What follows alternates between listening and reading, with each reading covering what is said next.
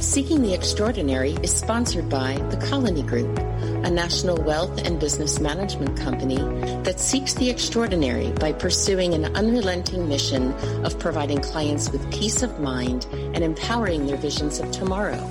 To learn more about how The Colony Group manages beyond money, visit thecolonygroup.com. Welcome, fellow seekers of the extraordinary. Welcome to our shared quest. A quest not for a thing, but for an idea. A quest not for a place, but into deep, inner, unexplored regions of ourselves. A quest to understand how we can achieve our fullest potential by learning from others who have done or are doing exactly that. Extraordinary stories of overcoming anguish. Every single one of them had lost somebody from their family. I will never give up on trying to lessen that conflict. People who have stood up to challenges with true courage. Do something in life that you have a passion for, something that you enjoy and you find fulfilling. That's where you'll have your greatest success. Stories that will enlighten and inspire. What I said to him is absolutely a cliche, but the journey is more important than the end result. May we always have the courage and wisdom to learn from those who have something to teach. Join me now in Seeking the Extraordinary. I'm Michael Nathanson, your chief seeker of the extraordinary. Well, today's guest is not only extraordinary, he's prolific. You might even say that he's extraordinarily prolific.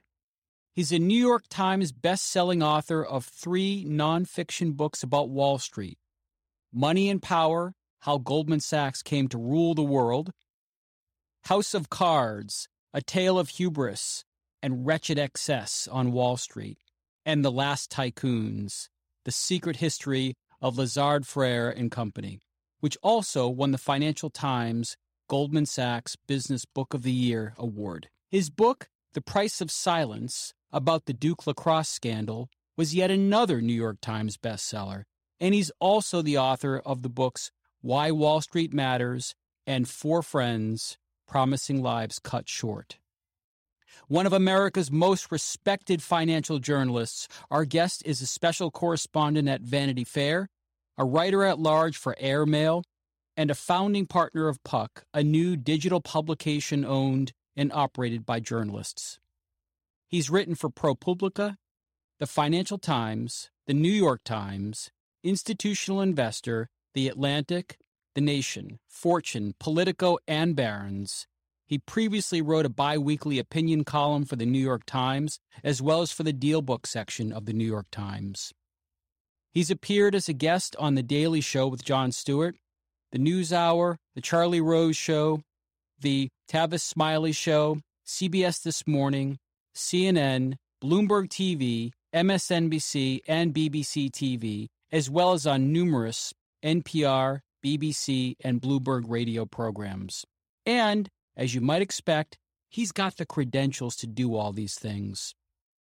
He worked on Wall Street for 17 years as a mergers and acquisitions banker, and he also happens to be a graduate of some great schools: Phillips Academy, Duke University, Columbia University School of Journalism, and the Columbia University Graduate School of Business. He grew up in Worcester, Massachusetts, and now lives in New York City with his wife and 2 sons. Please welcome the extraordinary Bill Cohen. Welcome, Bill. Thank you, Michael. That was quite an introduction. I really appreciate that. I could have gone on. There's a lot out there about you, and you have done quite a bit. You've had quite the career. Again, as I said in my introduction, I would describe your work as prolific. You wrote, I believe it's 6 extremely well-received books. And to start, I wanted to give you an opportunity to tell us just a bit about each. And let's start with Money and Power, How Goldman Sachs Came to Rule the World. Love the title. Tell us a little bit about it. So it's interesting that you say you love the title. By the way, that was my 3rd book. I wanted to call it Omerta because I thought that's really what Goldman Sachs is. It's kind of a secret society where you don't, divulge what goes on there. But that got nixed by the publisher. So it's called Money and Power. So I'm glad you like it. You know, it was interesting because as a banker, I worked with bankers from Goldman Sachs and competed and often lost assignments to bankers from Goldman Sachs. There was just some crazy aura around that firm. And so it just seemed, after writing a book about Lazard and about the collapse of Bear Stearns, that the next logical thing for me to do was to write sort of the definitive history of Goldman Sachs, which, you know, I tried to do. And what was equally amazing is that sort of in the middle of, while I was doing that, the financial crisis hit, and there was the aftermath, and then Goldman Sachs became the target of everybody's kind of envy and disdain because they had come through the financial crisis in much better shape than other firms because of their ability to see risk emerging and doing something about it, as opposed to just going along with the herd. I mean, they really are very good risk managers. And as part of that, the Senate Select Committee on Investigations, did an investigation into Goldman and how they made it through the financial crisis. And, they created this security, the synthetic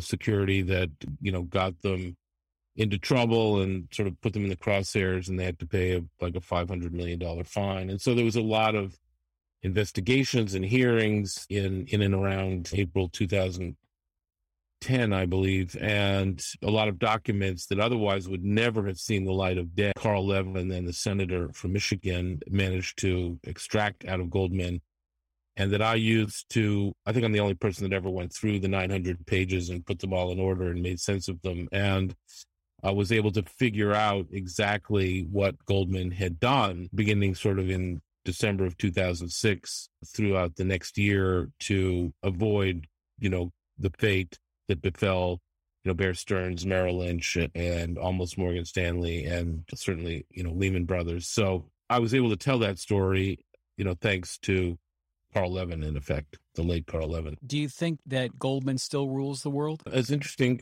because I wrote a piece this week for Puck where I pointed out that actually they don't seem to anymore. They still have the aura. They're still kind of, as I like to say, harder to get into. Good job at Goldman Sachs than it is to get into Harvard. But, their market cap is now like 50% less than Morgan Stanley's, significantly less than Bank of America, which bought Merrill Lynch, and JP Morgan Chase, which bought Bear Stearns. So even the badly wounded Citigroup has a market cap higher than Goldman. So of the big five sort of bulge bracket Wall Street firms, Goldman has the smallest market cap, and I think is probably finding itself at a competitive disadvantage these days, even though in 2021, like the rest of Wall Street, it made had a record year of earnings of like $21 billion of net income. But at the same time, JP Morgan Chase had $48 billion of net income. So my point in that article is that Goldman needs to do something that it's actually not very good at, doing a deal for itself. It needs a bigger balance sheet. It needs different business lines. I mean, it's obviously still the leading investment bank, but, that's just not good enough anymore in an era where the rest of Wall Street are these sort of, global banking marts, with all sorts of different revenue streams and profit streams, which Goldman just doesn't have, although they're trying. It's just not working out particularly well. So the answer is they're still very powerful. They're still highly respected. They're still envied, but they're not as much feared anymore as they used to. Yeah. I'd share that observation, and you're obviously closer to it than me, but I would share that as well, that I think Goldman's still known for great people, but yeah, it doesn't seem that they quite have the same dominant competitive position that they once did. So then there's your book, House of Cards, A Tale of Hubris and Wretched Excess on Wall Street. And I couldn't read all your books in time for the show. And by the way, it would take a long time to do that. Bill's books read really well. They read like a story, and yet they are full of information. So it does take a little bit of time to get through them. But I did order and read at least most of this one. I admit I didn't finish it. I wasn't able to. But it brought back memories for me, memories that I would not describe as the happiest memories. And it was a reminder to me of how even the largest companies, like in this case Bear Stearns, could be wiped out very quickly if, as you say in your title, you have hubris. So, yeah, I guess I would say that you focused heavily on Bear Stearns, but would I be right to say that this book was about more than just Bear Stearns? Well, it was about how Bear Stearns, which had been around for 85 years without a losing quarter until the fourth quarter of 2007, as you say, disappeared in a week in March of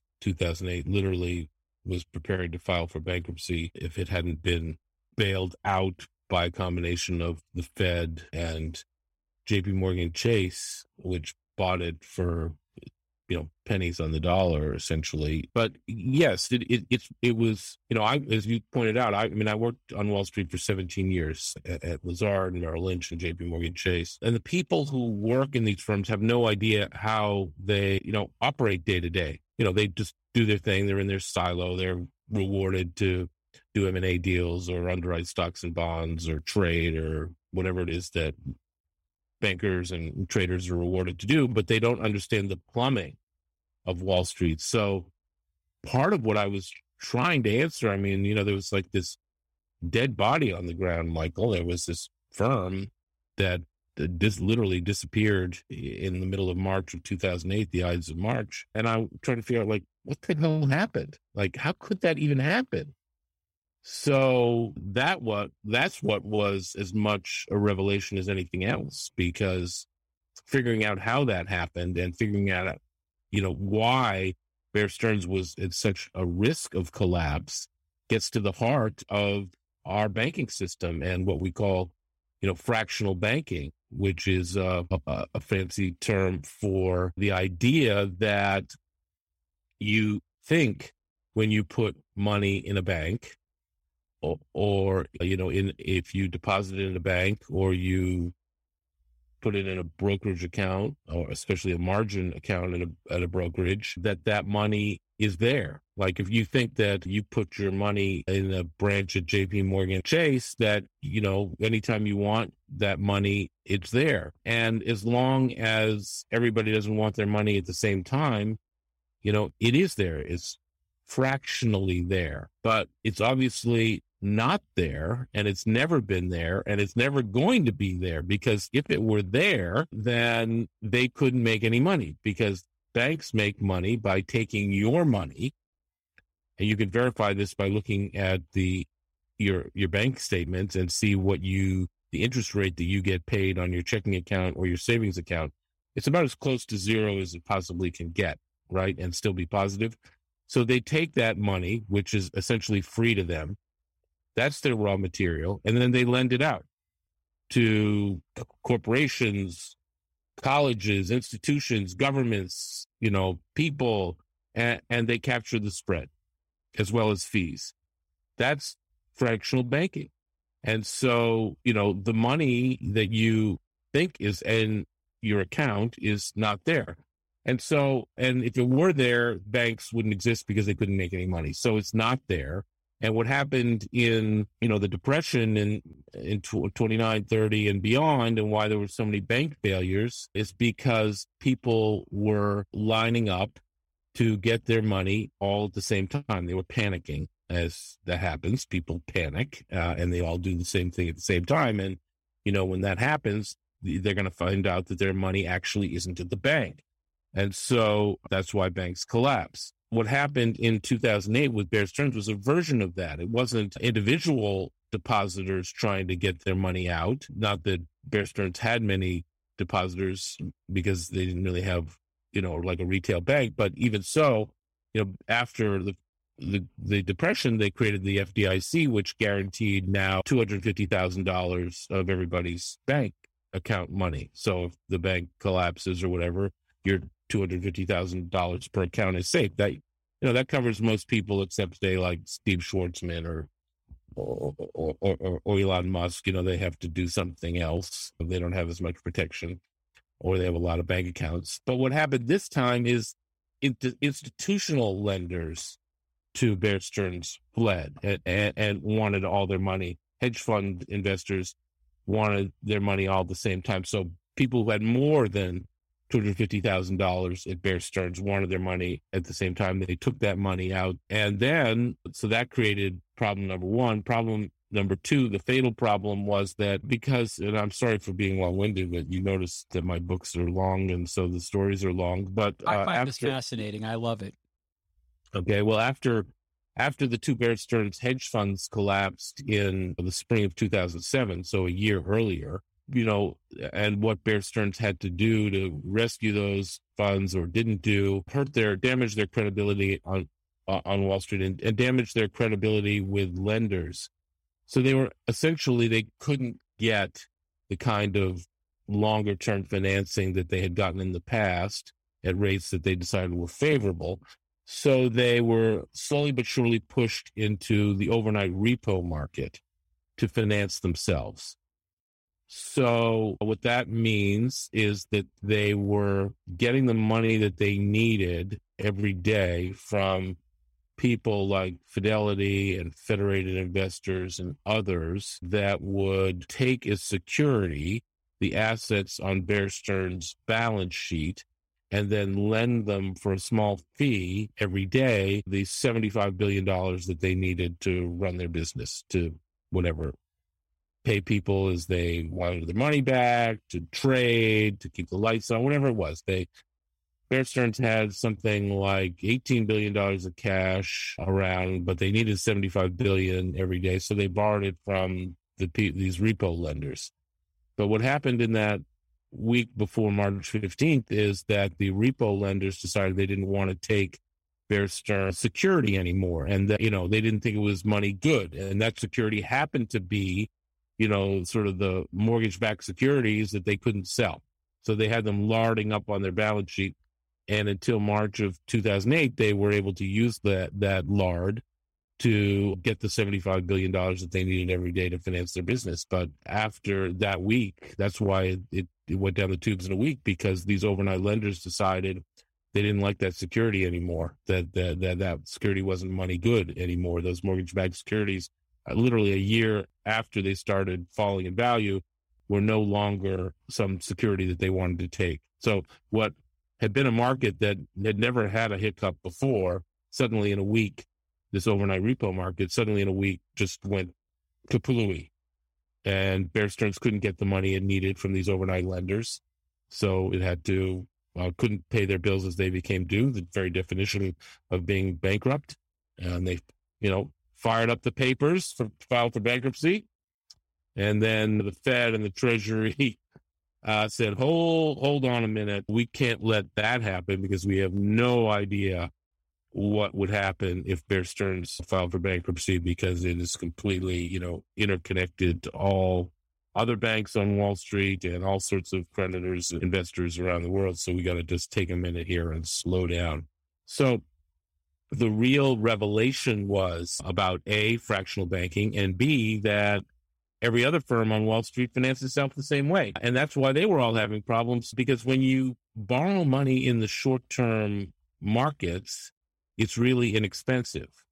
The only firm that thought about this differently was, of course, the aforementioned Goldman Sachs, which saw that there was a lot of risk in that market for this very reason. And even though it was cheaper financing, they did a lot of long-term debt financing, which was much more expensive, and equity financing, which was even more expensive. So they were making hand over fist at Goldman Sachs, despite paying more for their raw material than other firms. Bear Stearns, for whatever the two reasons, A, it was inexpensive, and B, they were sort of forced into that market because no one else would lend them the money longer term at rates they found attractive, and they refused to take more equity. They went down the tubes, which was the exact same reason Merrill went down the tubes and Lehman went down the tubes, and Morgan Stanley was about to go down the tubes. So figuring out how the plumbing of Wall Street works was the riveting revelation of that book. And guess what? It really hasn't changed that much. The Fed has just made it so they can't take the kinds of risks that they took leading up to 2007 and 2008. So, and they have much more, and required them to have much more capital than they do now.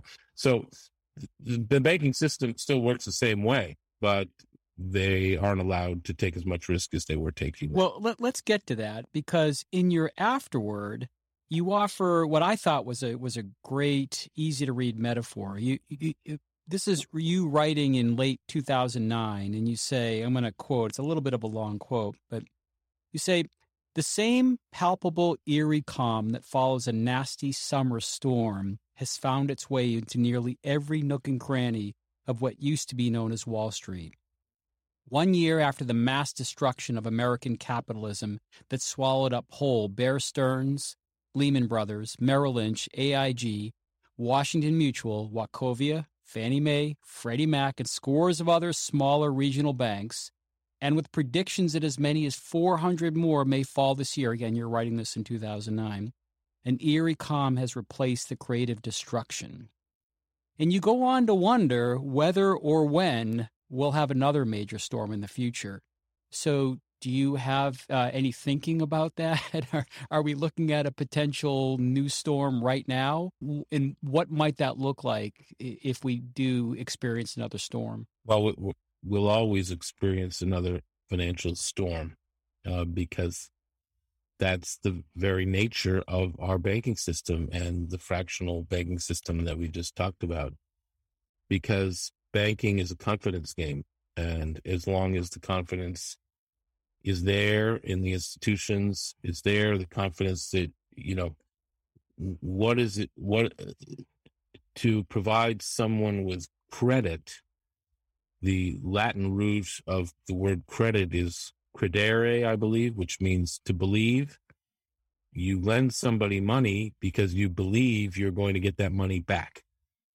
You put that's the ultimate act of faith and confidence. If you put your money in a bank, you obviously believe it's going to be there whenever you want it. And of course, most of the time it is, but as we discussed, it's not always there. It's never there, because if it were there, they couldn't make any money. So when that confidence is lost, and who knows, it can never be predicted what the catalyst will be. But, not in book form, but in essay form and in opinion piece form, I've been writing in the New York Times and the FT and other places in Barron's for years now about how I believe another financial crisis, we're literally at the doorstep of another major financial crisis. And this one, I think, is really caused by the Fed and the Fed's quantitative easing policies, which began in the aftermath of the financial crisis in 2009, where they realized that it was kind of a genius thing. I mean, it had been tried in the early 30s by FDR, this sort of concept of quantitative easing. People think it was new to Bernanke, but it actually wasn't. Bernanke was a student of the Depression and had, I believe, done his PhD about the Depression. And so knew, I assume, I haven't talked to him about this, about FDR's attempt to try quantitative easing. And it didn't last very long because it didn't work for whatever reason. They decided that wasn't the right policy, which ended up prolonging the Depression, as we all know, until World War II. And so Bernanke, being a student of that, decided to take the exact opposite approach and decided to not make money tight,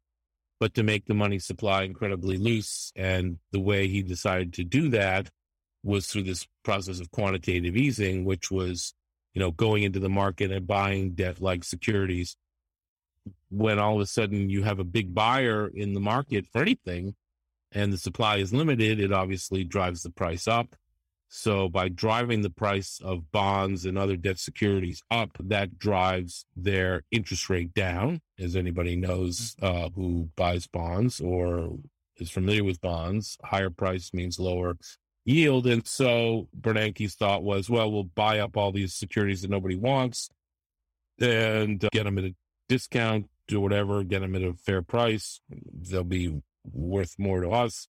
We hold them to maturity because we're this, 10,000 pound gorilla in the bond market, and that'll drive interest rates down, which will make long-term. We can already manipulate short-term interest rates because that's what the Fed can do directly, and through quantitative easing was able to manipulate long-term interest rates lower. So basically the cost of money was manipulated down to the lowest levels in recorded history. When you make money free, essentially, which is what the Fed has been doing now since 2009, we're into like the 13th year of this, and all the evidence you need to see. If you just go to the Fed's balance sheet, and you can see that before the crisis began, the assets on the Fed's balance sheet were about $900 billion.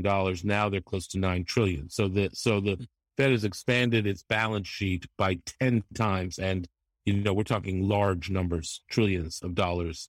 So the Fed has bought something like $8 trillion worth of debt and debt-like securities for the last 13 years, continuously driving up the price of bonds and driving their yields down so that the price of money has been virtually free, which if you're a borrower, is fabulous. If you're an issuer of debt, that's fabulous. Why do you think there's been so much debt issuance in the last 5-8 years? I mean, it's been an explosion, and Wall Street investment banks have been making money hand over fist, underwriting bonds. So bond prices are extraordinarily high. Bond yields are historically low, which makes, in my mind, the bond market uninvestable. And so when the bond market is uninvestable, because it's been the prices of bonds have been artificially driven up by the Fed and the yields artificially driven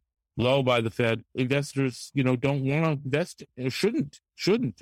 Not only do they not want to, they absolutely should not invest in bonds because at the moment they're uninvestable. Although that's maybe changing immediately now as we are speaking, but in the last 13 years. And so they turn to the stock market, the only place they can turn to. And that's why since March of 2009, the stock market has quintupled. It was 6,500. Now it's 36,000, right? So all you have to do is keep your money, in the stock market. When everyone else was freaking out in the fall of 2008 and the spring of 2009, all you had to do is keep your money in the stock market and you would make 5 times your money. Now that's pretty good. And that's, without a whole lot of risk.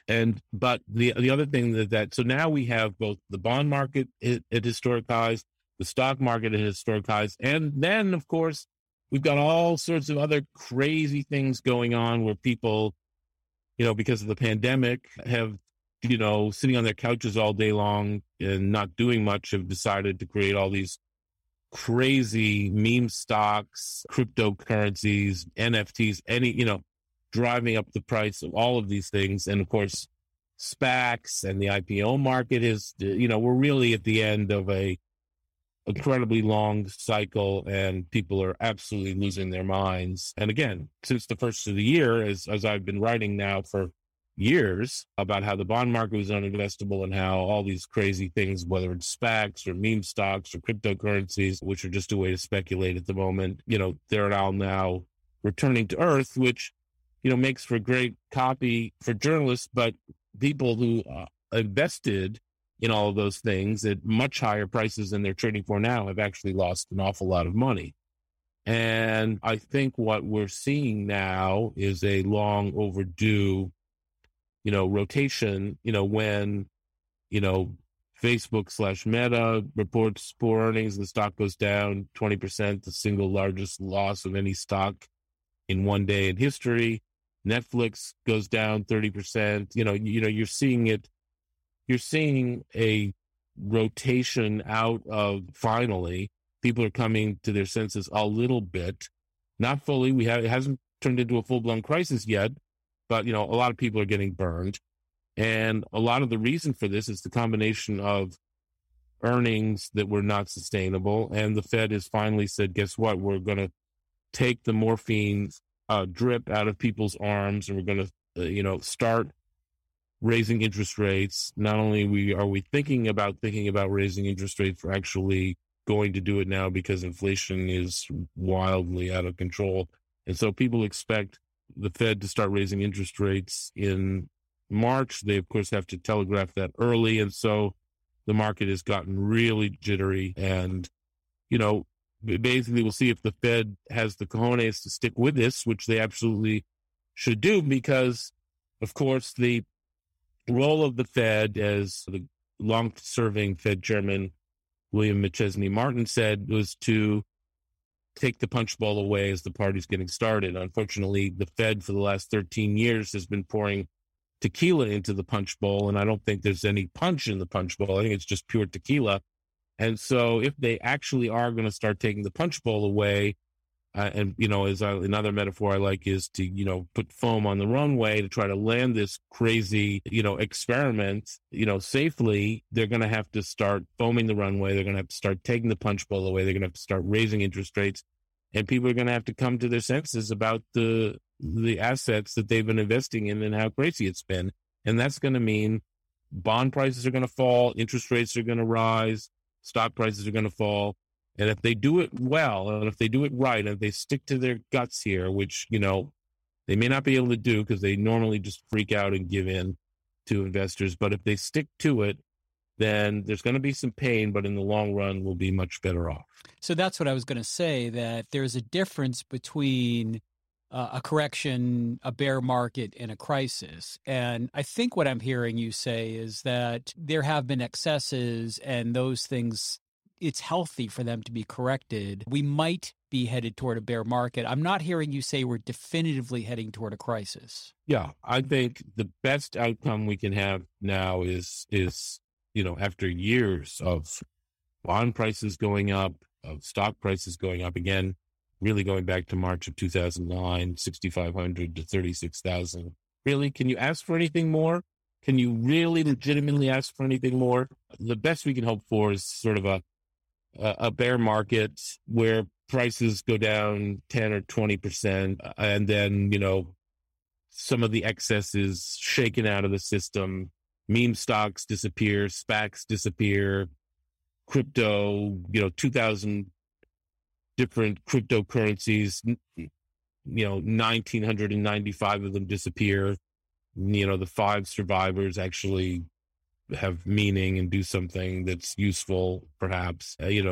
People aren't spending $69 million on a piece of digital artwork. So, I think that's the best case scenario. If the Fed doesn't stick to its conviction here, which again, as I said in the past, it's, when the market started freaking out, the Fed just said, oh, well, okay, I guess we were just kidding. Powell sticks to it here, which I think he will, because he's been renominated, and he knows that if he doesn't do something, the shit's going to hit the fan, if I may use that word. And so I think he's going to, it's going to be rough.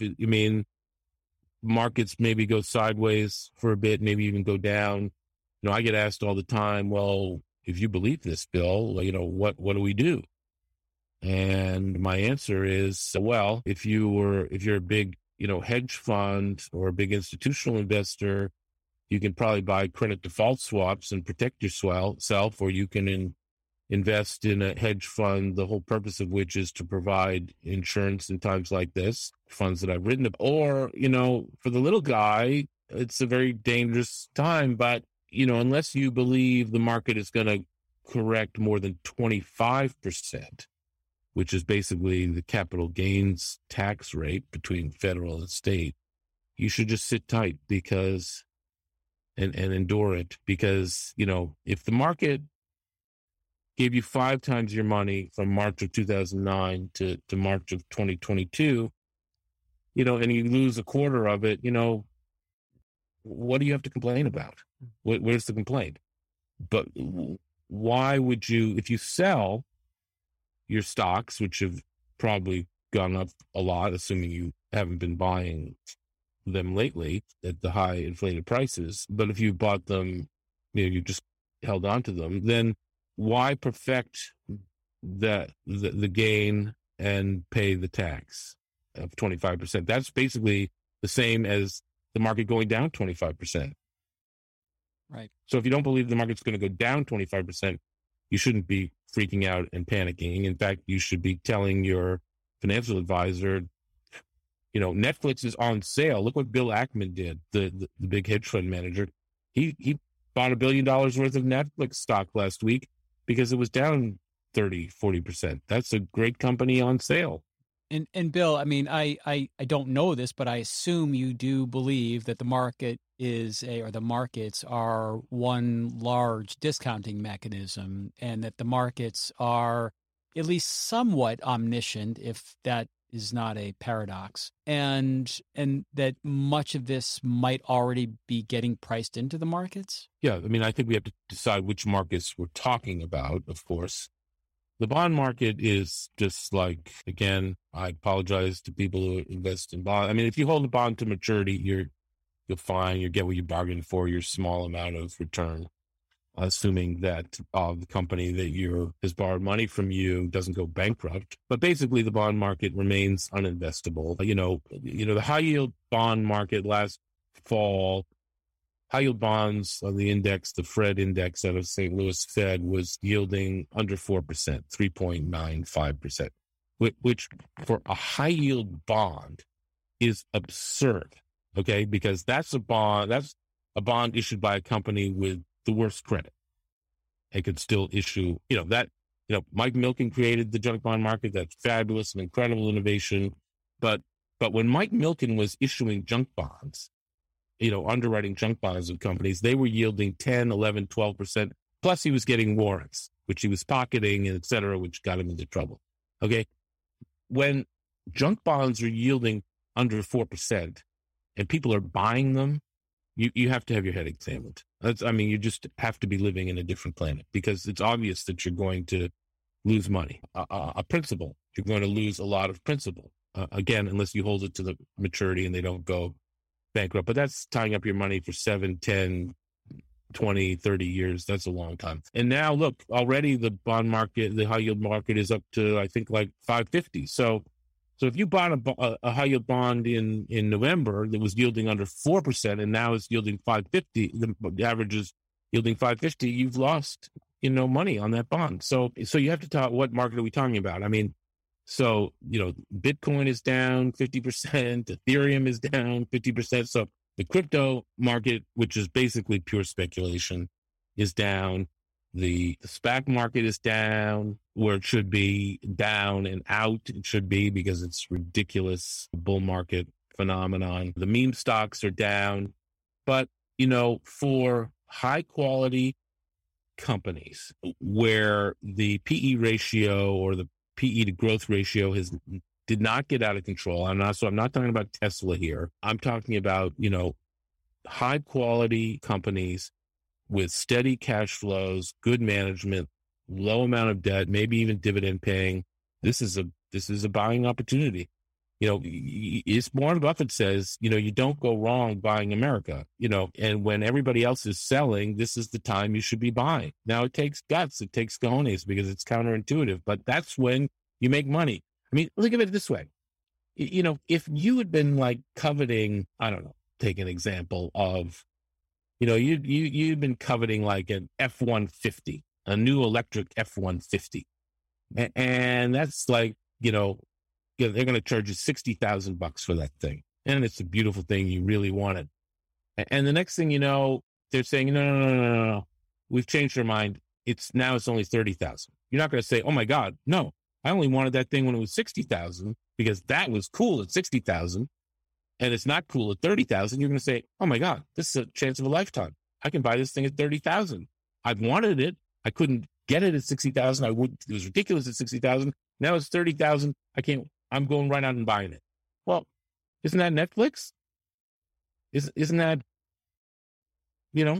all these things? I mean, again, as long as it's tied to real cash flows. The thing I don't like about, the story of Bitcoin is fascinating to me, and I'm working on a documentary film about cryptocurrency, which is riveting and fascinating. But, Bitcoin doesn't have any cash flows. There's no cash flow tied to Bitcoin. It's pure speculation. So I don't really get off on things that are pure speculation. I mean, it's fun as long as it's going up, but it can't be fun for people since November, since it's half price. And it's not like half price in, oh my God, now I want to get in on it.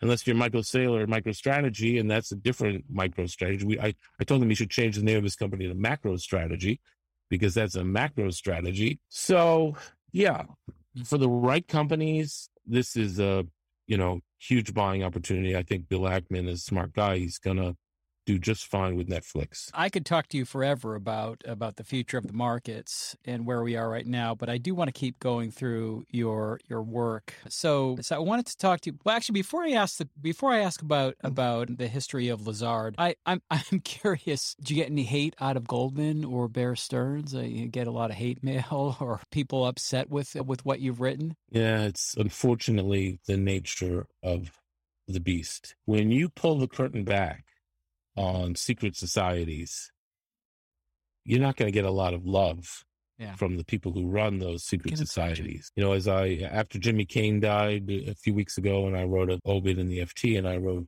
something in Puck about him. I think my last line in the Puck story was that, Jimmy Cain never spoke to me again. So after spending hours and hours and hours with me, like tons of time with me, in 2008, after Bear Stearns collapsed, because he wanted to tell the story, and he was great. What a character. I mean, the guy was riveting. It wasn't my kind of guy, but I loved spending time with him because he was so entertaining and the stories were just riveting. But then the book came out in March of 2009. I never heard from him again.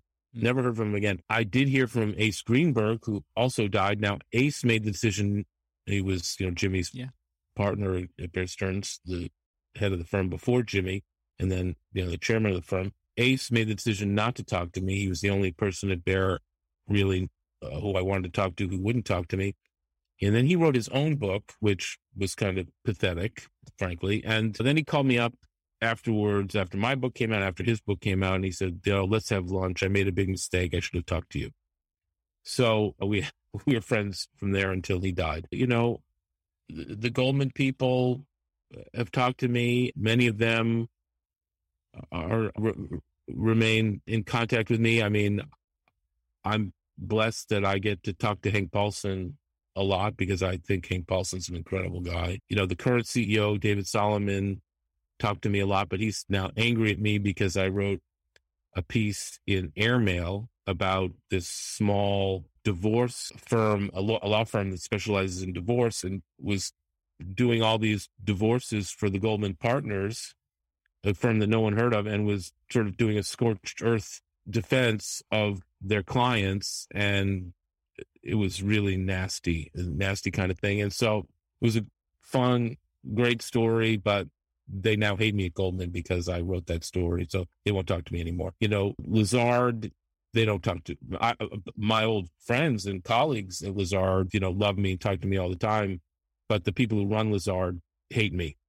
Yeah. So they don't talk to me anymore. The Duke administration hates me, even though I went there and had been a generous alum, but they hate me because I wrote about the Duke lacrosse scandal in a way that they did not like. In fact, the president of Duke, Dick Broadhead, who former provost at Yale, I think, or dean of students at Yale, thought I was great when I was writing op-eds about some of the things he would say and pontificate on. But then I wrote this book, and he called me up, and I wanted to interview him, and he wouldn't give me an interview, and he then chastised me for writing the book. So Duke doesn't talk to me anymore. The book about Andover, my friends from Andover, I was invited to speak there and then canceled out of speaking there because somebody must have read the book and decided that they didn't like the depiction of people, in high school drinking and smoking pot and having sex. So I guess that's not something that happens in high school anymore. And what else? So that's Bear Stearns, Lazard, Goldman, Duke. Yeah. Pretty much it. My new book is about the rise and fall of GE, and the CEO of GE hates me, and I haven't even talked to him. He won't even talk to me. But yeah. Jack Welch loved me, and, spent a lot of time with Jack and Jeff Immelt. We'll see see how everyone feels when the book comes out. But yeah, sort of occupational hazard. I was just going to use the same term. It's an occupational hazard. Tell us a little bit about your Lazard book. So you worked at Lazard, and so this is a little bit different. So tell us a little bit about that. Well, I had been a journalist. I went to, as you mentioned, I went to Columbia Journalism School, and then worked as a journalist to the newspaper in Raleigh, North Carolina, covering public schools. And I'd never been to a public school in my life, so that was sort of ironic. But I really enjoyed that. And then after 2 years of that, I went back to Columbia Business School, but I thought I would get a job at the Wall Street Journal. That's why I went back to business school, because I figured with the journalism background and the business and the MBA, and I'd won some investigative reporting awards in Raleigh. And so I thought that combination would be irresistible to the Wall Street Journal. This was when it was owned by the Bancroft family, before the Murdoch crew changed it dramatically. And I loved it. I wanted to work there because I thought, there'd be these big deals that occurred on Wall Street, like RJR Nabisco deal or whatever it was. And you'd wonder what the hell really happened. And then a couple of days later, there'd be this huge article in the Journal about all the behind the scenes stuff about what happened. And I just thought it was riveting. And I wanted to write those stories. Don't ask me why, but I thought that was really what I wanted to do. But they would never hire me. They refused to hire me. I must have tried 3 or 4 times, never hire me. So I went to Wall Street, first at GE Capital, financing LBOs, which I had no idea what any of that was, but I figured it out. And then at Lazard. And I was always interested in Lazard because first it was mysterious and private, and they didn't recruit on campus like every other investment bank. I had once tried to get a job there from business school because my father knew somebody who was a bond trader at Lazard, and that's the way you could get an interview there, was if you knew somebody. Now, Lazard and bond traders, kind of a joke because they didn't have a bond trading desk per se. They had like 1 or 2 people. They didn't really trade. It was basically an M&A firm. And so I got those 2 interviews with 2 of the bankers at Lazard, and they never even wrote me a ding letter. They just didn't respond to me. They just ignored the fact that I had even had an interview there. But then a few years later, after 2 years at GE Capital financing leveraged buyouts, and this was in 1989, and 2 years after the market had crashed in 87, but I could tell that the capital markets were going to kind of freeze up, and that the financing LBOs were kind of going to be over. And of course they were, starting in 90 and 91 and freezing up for a few more years after that. Anyway, I had always wanted to go to Lazard because I didn't get in there the first time, and I'm a Francophile, and I had read Carey Reich's book, The Financier, about Andre Mayer, which is a fabulous book. And I just was always intrigued by the place. And the next thing you know, I got hired. I was like the only associate that got hired in 1989. And I thought I had died and gone to heaven. And, they kept me, they didn't have an HR department. They didn't have like onboarding or any of that stuff. I literally sat in an office for 3 months doing nothing until an associate on the big restructuring of Revco drugstores went on vacation, and the partners decided that they didn't like that guy. So they scooped me up because I was doing nothing. And that's how I started doing restructuring at Lazard. And then I did M&A work at Lazard. And anyway, I was always fascinated by the place. And then when I left Wall Street in 2004, I just thought, well, Carey Reich had written about Andre Mayer, but there'd never really been a full and complete history of Lazard. And there's so many interesting things that I'd heard. I mean, I never thought I would write a book about Lazard. I never thought I would write another single thing in my life. I thought that I was no longer a journalist. I was a banker, and my career would be in banking, and journalism was fun, but, I didn't achieve what I'd wanted in journalism. I couldn't get a job at the Journal, and they paid like crap. And so, what do I need this for? And then I decided, well, you know what? I'd nehad never written, by the way, anything longer than a newspaper article.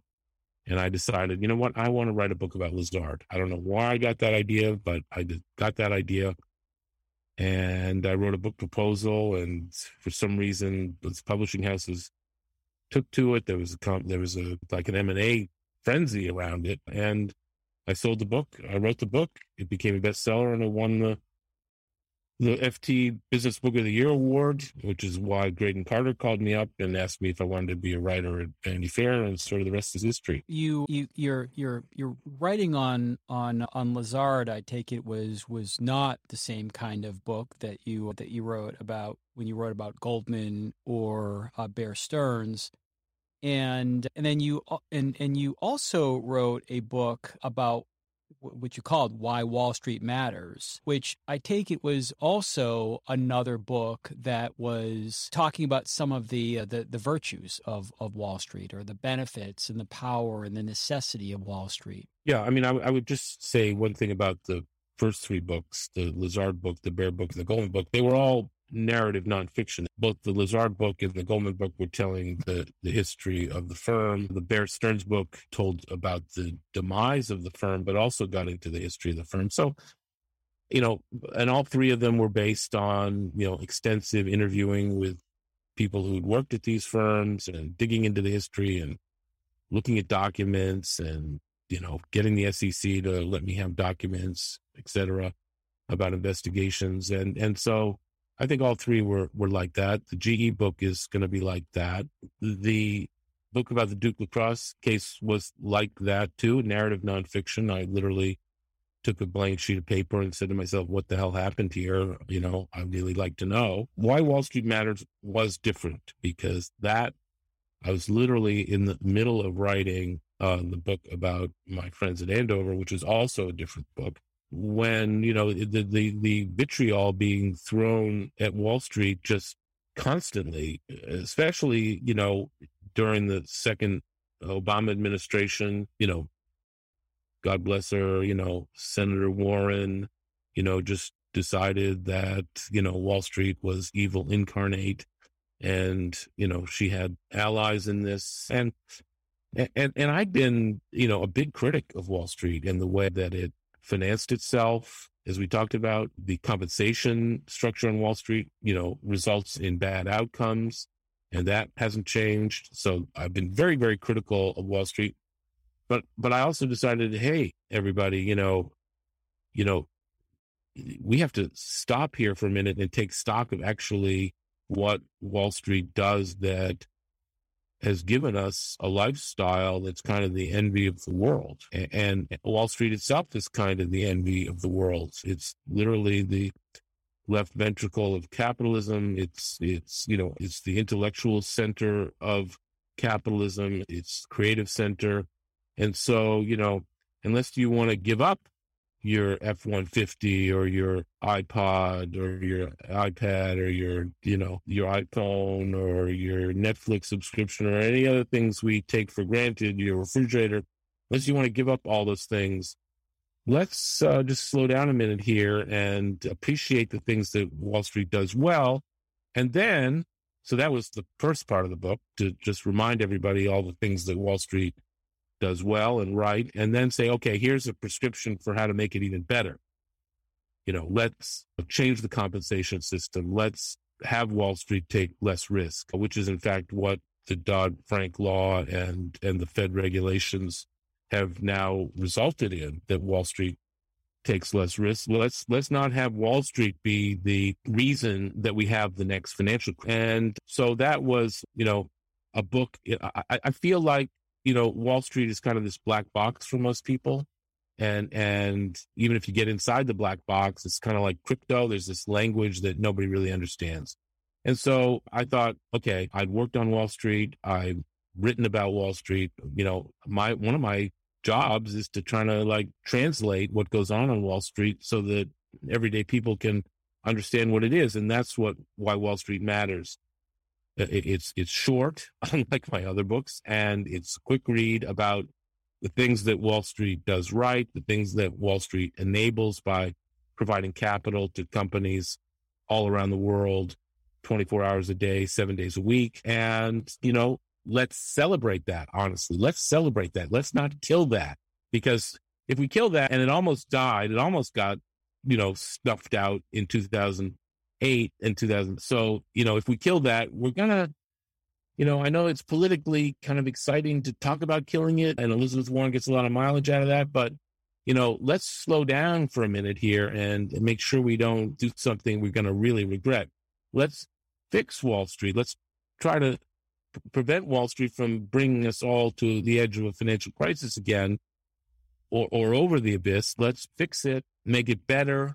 Let's make it work for us. Let's figure out a way to make what Wall Street, the capital that Wall Street provides available to more people in a fairer way. Let's try to fix the things that aren't working about Wall Street and make them better rather than throwing the baby out with the bathwater.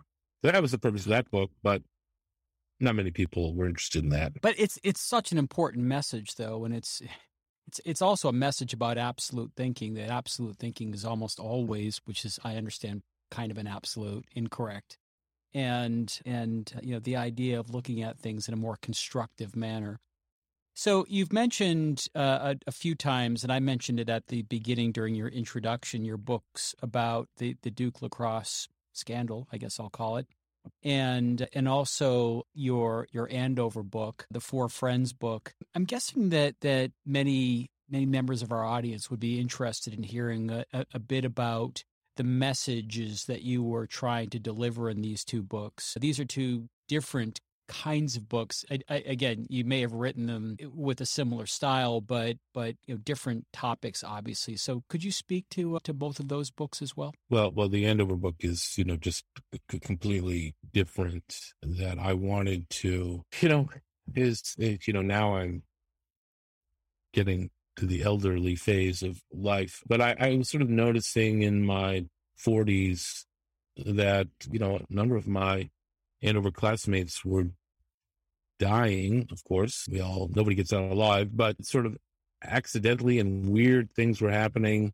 So I was sort of thinking about that, and I would, as it would happen, I would think about that from year to year and sort of collect in my mind this idea that wouldn't it be nice to pay homage to four of my friends who had died young and tragically, and also to use that as a way to reflect on the, what we all know in our mind but don't think about very often is, sort of the fleetingness of life, the existential nature of our existence, etc. And so I decided I would just tell the stories of these four guys and what happened to them in their lives. I knew them briefly in a short period of time, at Andover, and we all sort of went our separate ways in the late 70s. And, that was a time before the internet. That was a time before social media. That was a time before cell phones. You really was hard to stay in touch with people once, you left each other. And, you could call up somebody at the payphone at their dormitory at Brown. But I mean, that's kind of ridiculous. Guys don't really write guys letters. So, I decided I would try to figure out what happened to these people, how they, where they came from, what their families were like, how they got to Andover in the first place, what they did after they left Andover, and how they lived their lives before they died tragically. And then, of course, how they died tragically, which, and you can imagine talking to widows, sisters, brothers, friends of these people, who had died, who had been my friends too, but I didn't know really what happened to them in their lives and how they lived and how they died. So I just thought this is something I had to do. Yeah. And one of those four friends was a pretty famous person. Yes. One of the four friends was John F. Kennedy Jr., who I think, might have been president now, but okay, that's a separate topic. I had been his advisor. I was in his dorm at Andover for 1 year when he came in as a junior and I was a senior, his class uppers at Andover, and I was a senior, and I was one of his Blue Key advisors. And, we became very friendly, very close, as we all did. And, would run into him a few times in New York over the years. And then, of course, his tragic death. And so, but even his story was, he'd been famous since he was born, right? He was literally the only child born to the president-elect of the United States. He literally grew up from the time of his birth till 3 in the White House. So, I mean, he kind of is somebody that belonged to America and is, infinitely famous. So while I felt it was important to include his story because he was A, my friend, and B, there were things that I knew and that friends of ours knew about him that nobody else knew that I thought would be interesting to share. I really wanted to tell the other 3 stories because they were not famous people. Right. One of them was the grandson of Harry Truman and the son of Clifton Daniel, who'd been the managing editor of the New York Times, but basically no one knew about Will Daniel or Harry Bull. And so, or Jack Berman. And so I wanted to tell their stories alongside Sean's. And this was a way to get at the idea of the fleetingness of life. And, you go out one day and you think you're just going to work, or you think you're going home at night, or I don't want to ruin what happened, but, things change quickly. Yeah, even for people who are at a spectacular school like Phillips, and yes. I bet every opportunity, every advantage, absolutely everyone. I mean, I read that Phillips instilled in its students such a powerful belief that they were destined for greatness that you, quote, you yourself felt like a total failure when you had to attend Duke rather than Harvard. True? Absolutely true. Yeah, that's absolutely amazing. True. That's amazing. Speaking of Duke, half of our class got into Harvard, Yale, and Princeton. So I was in the half that didn't. Duke's not such a bad school either. Speaking of Duke, though, I do want to give you a couple minutes to just talk about the message you were getting at in your book about the Duke lacrosse scandal. Well, it's a complex message, a very complicated story. People think they know what happened. Truth is that very few people realize exactly what happened. It's not as simple as it's been made out to be.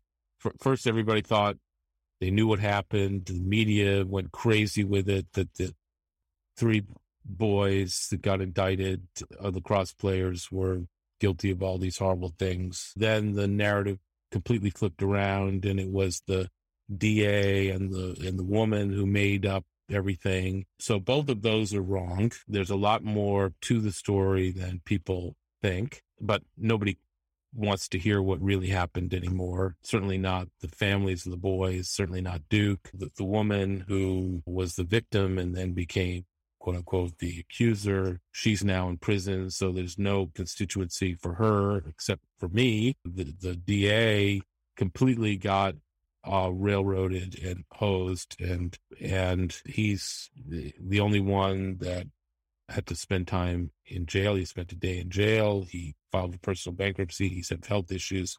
He got his story has been completely misrepresented by everybody out to get him and change the narrative. So it's a story about how the justice system can get manipulated by the rich and powerful. And, I don't think there's another example of where 3 people, in this case, the 3 lacrosse players, got indicted and there was never a trial. Usually what happens is people get indicted, for better or for worse.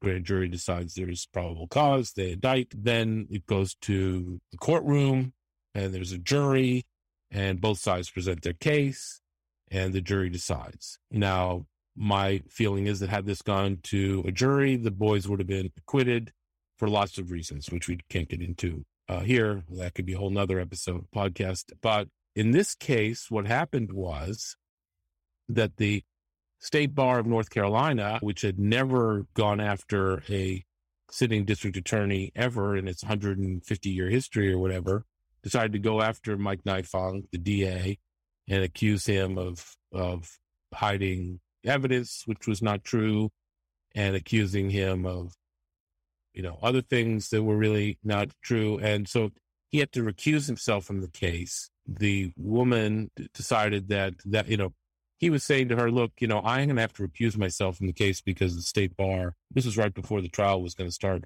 State Bar is coming after me. I have to defend myself. This might be a good time, if you want, to drop the case because really things have changed and you don't remember everything. The evidence may not be exactly what you were hoping it was be. I may not be, may not be able to prove the case. We may lose the case. So she decided she wanted to go forward with the case anyway. That's when, because she believed that there was a crime had been committed and she wanted her day in court. That's when the case was taken over by the state attorney general, who's now the governor of North Carolina. And then he proceeded to do a secret 4-month investigation. And at the end of that secret 4-month investigation, none of which has been made public. I've FOIA'd the information, never got it. My FOIA requests were ignored.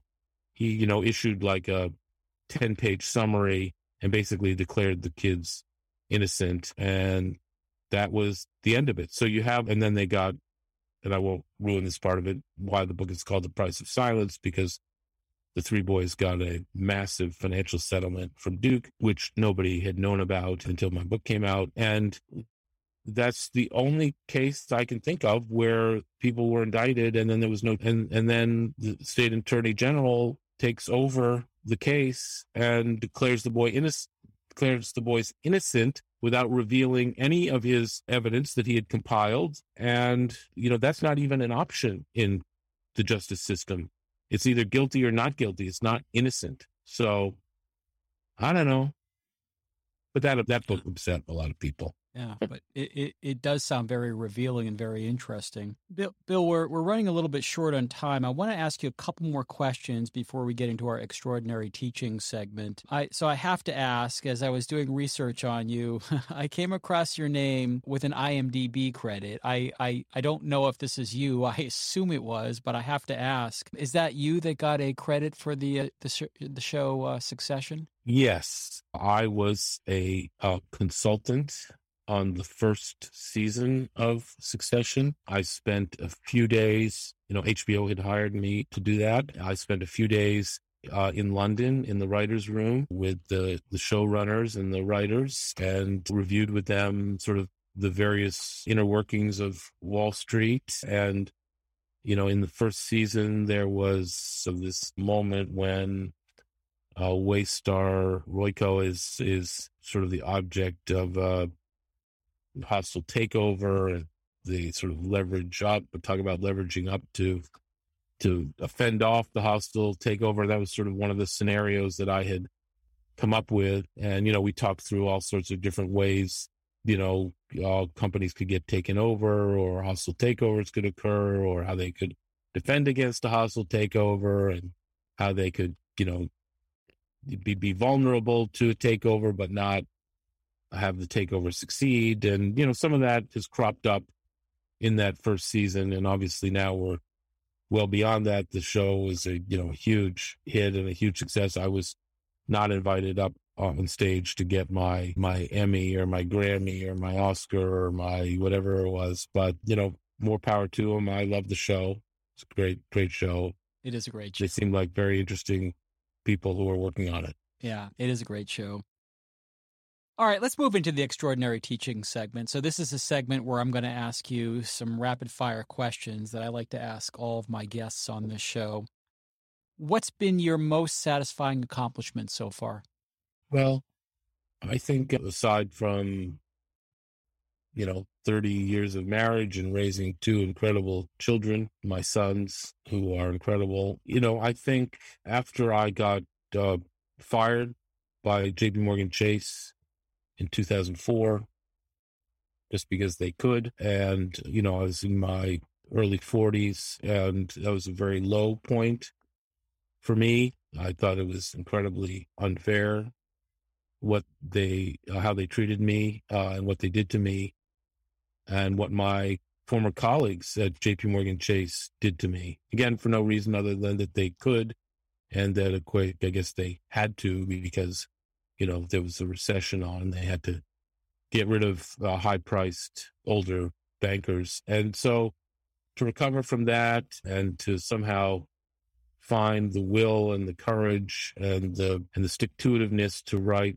The Last Tycoons, to write a proposal, to sell it, and to keep my butt in the chair, day after day for 2 years to write that book and then have it come out and be a bestseller and win the award for the best business book of the year. That was going from a low to a high. I mean, my wife and I were invited to London by the FT to be as one of the 5 finalists for the Business Book of the Year award in 2007, not knowing what had happened, not knowing who would win. And, one of the other finalists was the Fed chairman who wrote his memoir, and Nassim Taleb wrote Black Swan, and that's the book everyone was talking about. And then, it was sort of funny because, at the Oscars, they put all the people who they expect to win right in the first row. So when they get their name called, they just hop up the steps and there they are. I was way in the back. My wife and I were seated way in the back. And the next thing you know, I had heard my name called and I had won. And, it took me like 10 minutes to get from the back to the front. And I get up there and Lloyd Blankfein, the CEO of Goldman Sachs, is standing there and, telling me how great my book about Lazard is and giving me a check for, 30,000 pounds, which at that point was like $60,000. That was a great moment. And then I was like the toast of London for like the next day. And then as Lloyd reminded me years later after I wrote the Goldman book, his thanks for me for awarding me the Business Book of the Year award in 2007 was that I wrote a book about Goldman that kind of revealed all sorts of Goldman secrets that nobody at Goldman wanted revealed.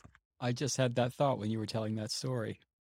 Do you have any regrets? No, not really. I mean, I have disappointments like everybody, as my wife likes to joke with me, you thought you should have gotten into Harvard and you didn't. You thought you should have gotten a job at the Wall Street Journal and you didn't. Obviously I thought it was completely unfair that I got fired unceremoniously from JP Morgan Chase for doing nothing more than my job, but that worked out in, one door closes, another one opens. You don't even realize, as my sister-in-law says, you can't tell the good from the bad sometimes. And certainly seemed pretty awful in, January 2004. But by April 2004, I had a book contract to write The Last Tycoons, which was kind of like my dream come true.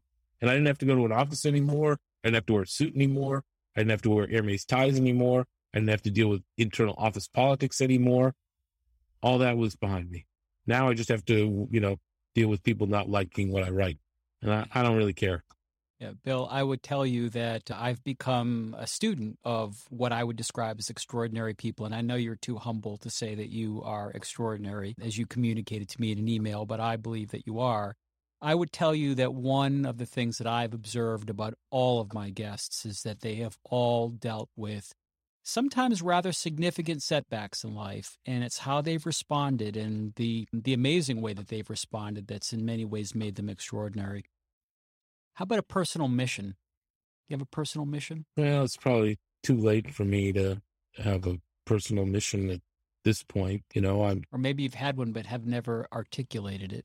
I confess I've always been ambitious. So, whatever it was I was doing, I wanted to be the best that I possibly could be. I mean, when I was a reporter in Raleigh, when I was a daily journalist, I wanted to be the best I could be. I won back-to-back investigative reporting awards in North Carolina. I wrote stories that got the corrupt school superintendent fired. I mean, I wanted to be the best. When I went to Wall Street, I wanted to be the best banker I could be, and, probably didn't really succeed at that. And now I want to be the best writer I could be. I want to write books that people want to read and that are bestsellers and that get attention and notice. That's increasingly hard today.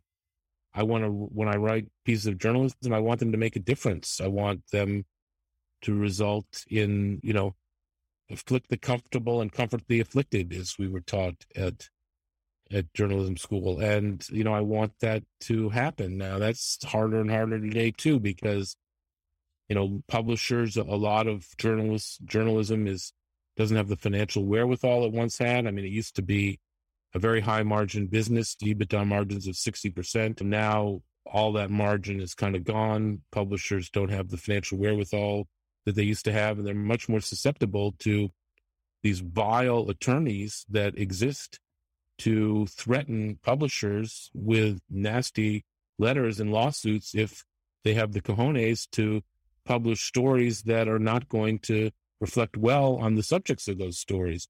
And it takes an extraordinarily gutsy publisher to publish stories like that nowadays. And more of them are saying, no, they won't publish those stories.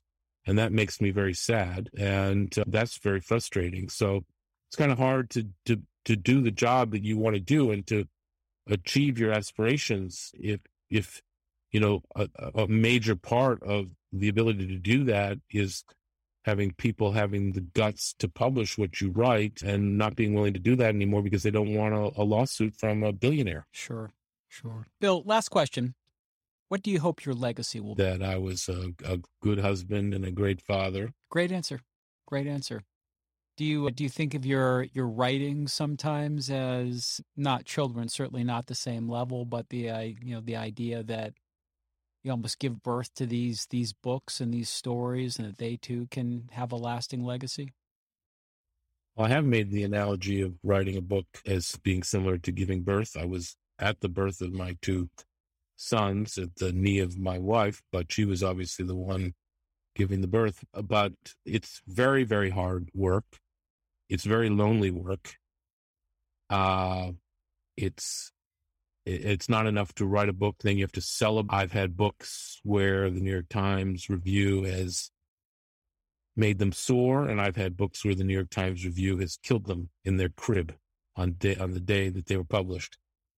That you can imagine how difficult that is to sort of live through. But yeah, I think despite the reviews, I try to write books that I myself like to read. So they're gripping narratives with chock full of facts that people didn't know about and that they can take away. So yeah, of course I want my books to be my legacy, but I've lived a varied life, and so I have a lot of interests. I'm on the board of Mass MoCA. I have a lot of interests in art and writing and the outdoors. I've been on Outward Bound twice and Knowles once. I've climbed to the base camp of Mount Everest. I have a lot of different interests.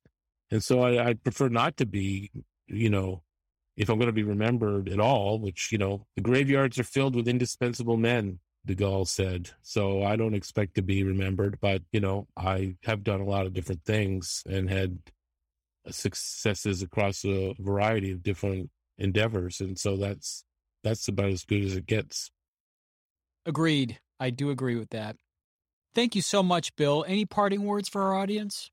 No, thank you for having me. I would never have expected to be on a podcast like this. So thank you. Well, I've really enjoyed it. And I think just giving your description of all the books, I'm going to have to read your Duke book next. That sounds fascinating. And that is the extraordinary William Cohen.